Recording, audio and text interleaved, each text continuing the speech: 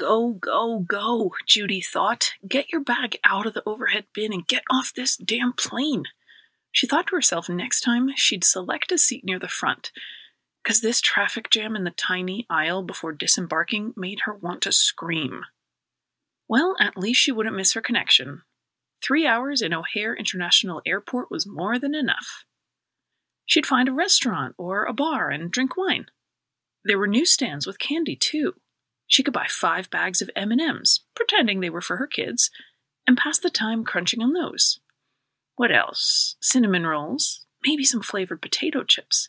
The sprawling, busy airport always felt so anonymous, and this ritual of circling the terminal, eating for hours, was Judy's usual way of handling a layover. She had done it so many times.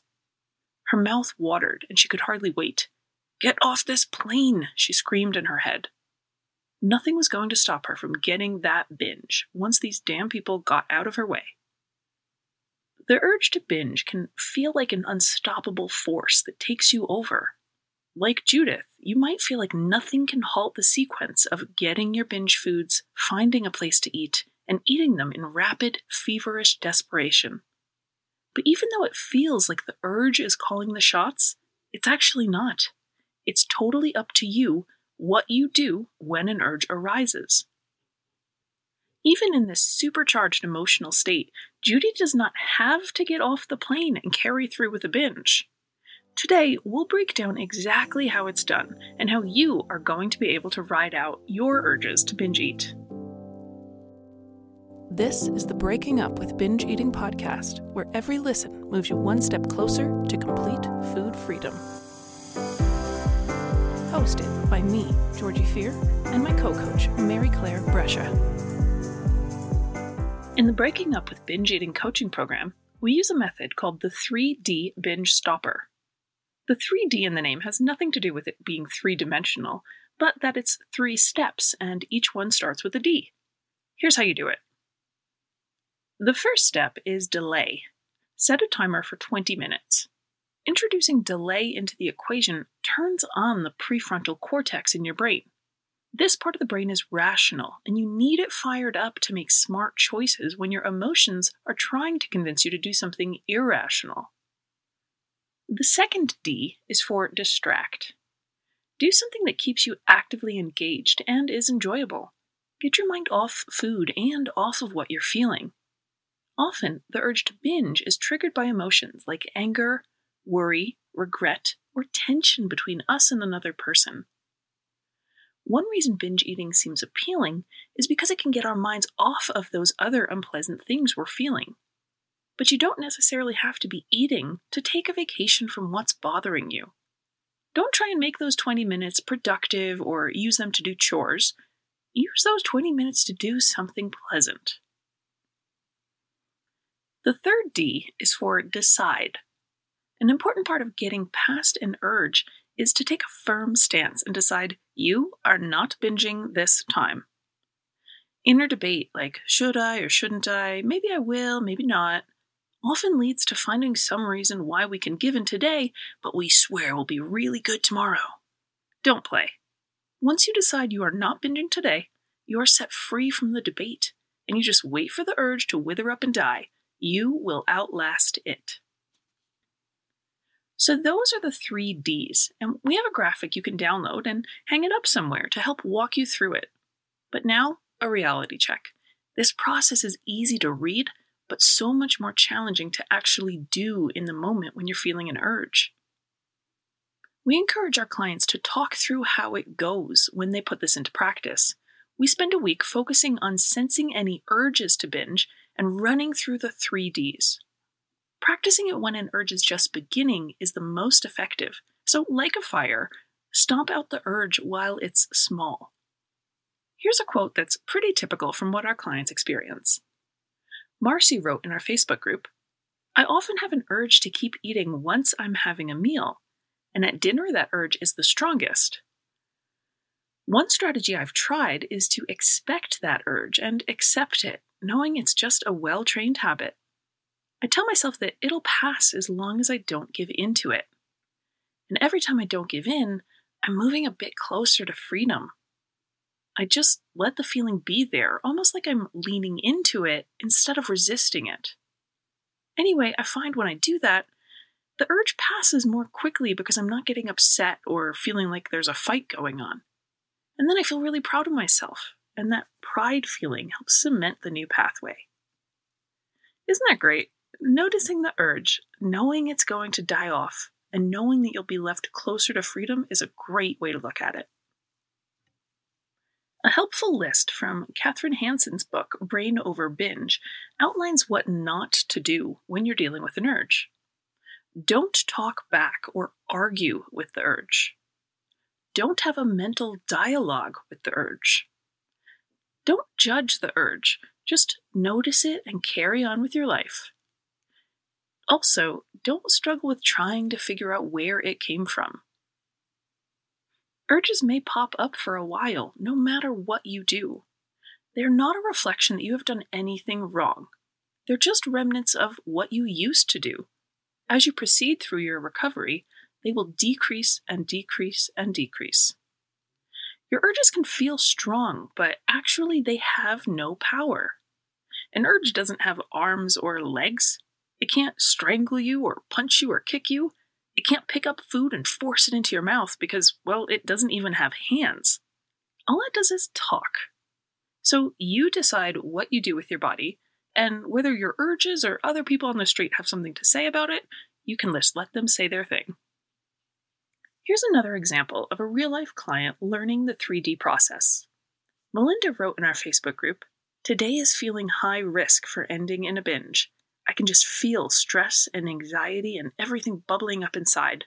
So I thought I'd post here and see if I can get an early run on diffusing it." I had 2 colleagues acting pretty aggressively with each other. One started arguing with me in front of other people, and the whole thing was super uncomfortable. It really pushed my buttons. In addition, my morning didn't go as planned with the kids. I missed breakfast, and then I had a late breakfast, so I missed eating my morning snack. My meetings ran late, so I didn't get lunch until 2, and I just saw photos of myself where my double chin and cellulite are featured prominently. It's all working toward the perfect storm of emotion that normally would end in a binge tonight. But it's 2:45 p.m., and I figure I still have time to find another way to deal and get this tension in my chest to hopefully unwind.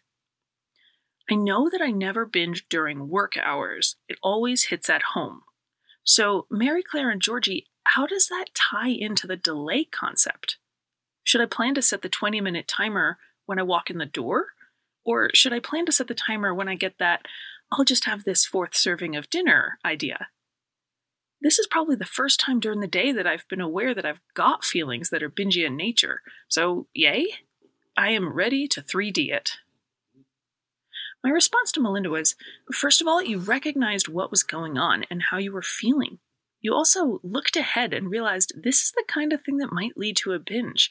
Awareness and planning are so helpful. Good for you in noticing all this stuff and writing to us. The delay tactic is a thing you practice in the moment when you detect an urge. Since you're predicting urges will show up when you walk in the door and or when you're finishing dinner, you can be ready for them both times. So the question for tonight is, what 20-minute activity can you have ready to dive into if the urges do show up at both those times? Some examples might be, 1, take a walk when you get home. 2, try some meditation or relaxing breathing. 3, take a warm bath. 4, drop into a yoga class. 5, take a 20-minute nap. 6, call one of your friends. 7, queue up an audiobook or podcast on your phone so it's ready to go, and then walk outside to listen to it if the urge strikes. Keep us in the loop and tell us how it's going. I know this may sound weird, but having a day like this where we are practicing is really the only way we learn. So today, we may learn what helped or didn't help, and we might find something made it better or made it a bit worse while you were experiencing the urge, but we're sure to learn something. And the result? Melinda checked in later. I definitely found that just being aware earlier and recognizing those early warning signs helped. Unfortunately, it was a crazy evening and I couldn't put too many strategies in place, but I did talk about my day with a colleague, and that helped. Sharing the frustration helped me feel less angsty. I'd say that I overate at dinner, but I did not binge. I didn't get mindless or shove it in, and I was aware at least, so overall, I'm calling it a bit better. Sharing here, sharing with another person, and thinking through what hours were the riskiest time were super key. I knew I was walking into a house that had cake in it from last night, and I did not want to hide in the pantry eating it while I cooked dinner for the kids. The other group members and Mary Claire and I commended her for being so open and letting us all share her day and benefit from her example. I also think this case study is an excellent one to point out that progress with overcoming binge eating isn't like a flash of light and then you're a perfect eater who never overeats again. The progress happens through grit and work, and you have to do that work on the hard days most of all. But when you put in the effort, you see changes.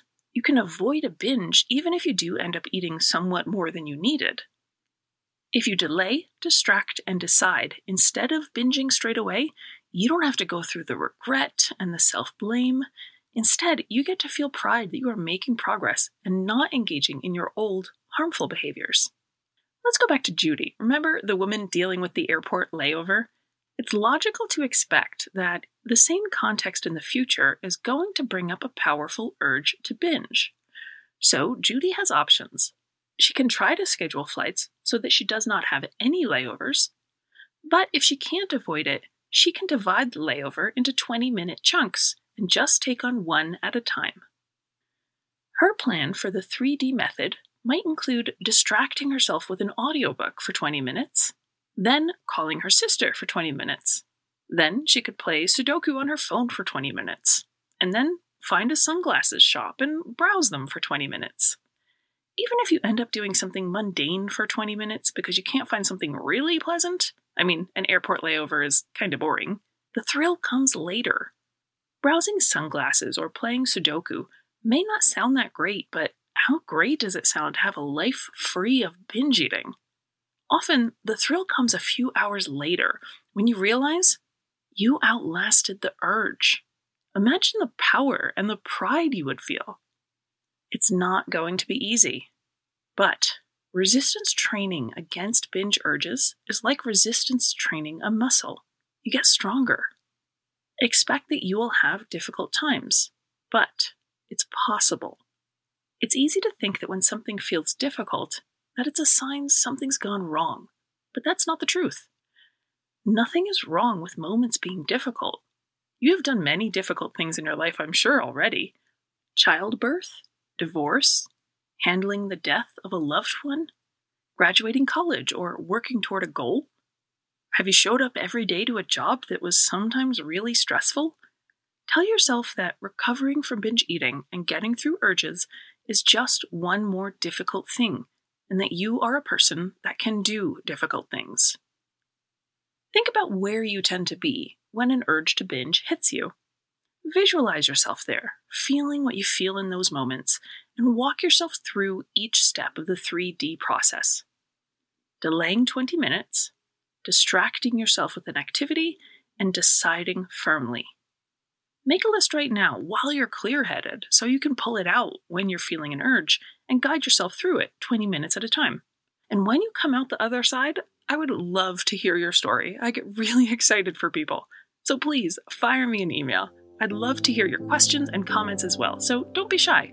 You can always reach me at georgie@nutritionloft.com. I'll see you next time.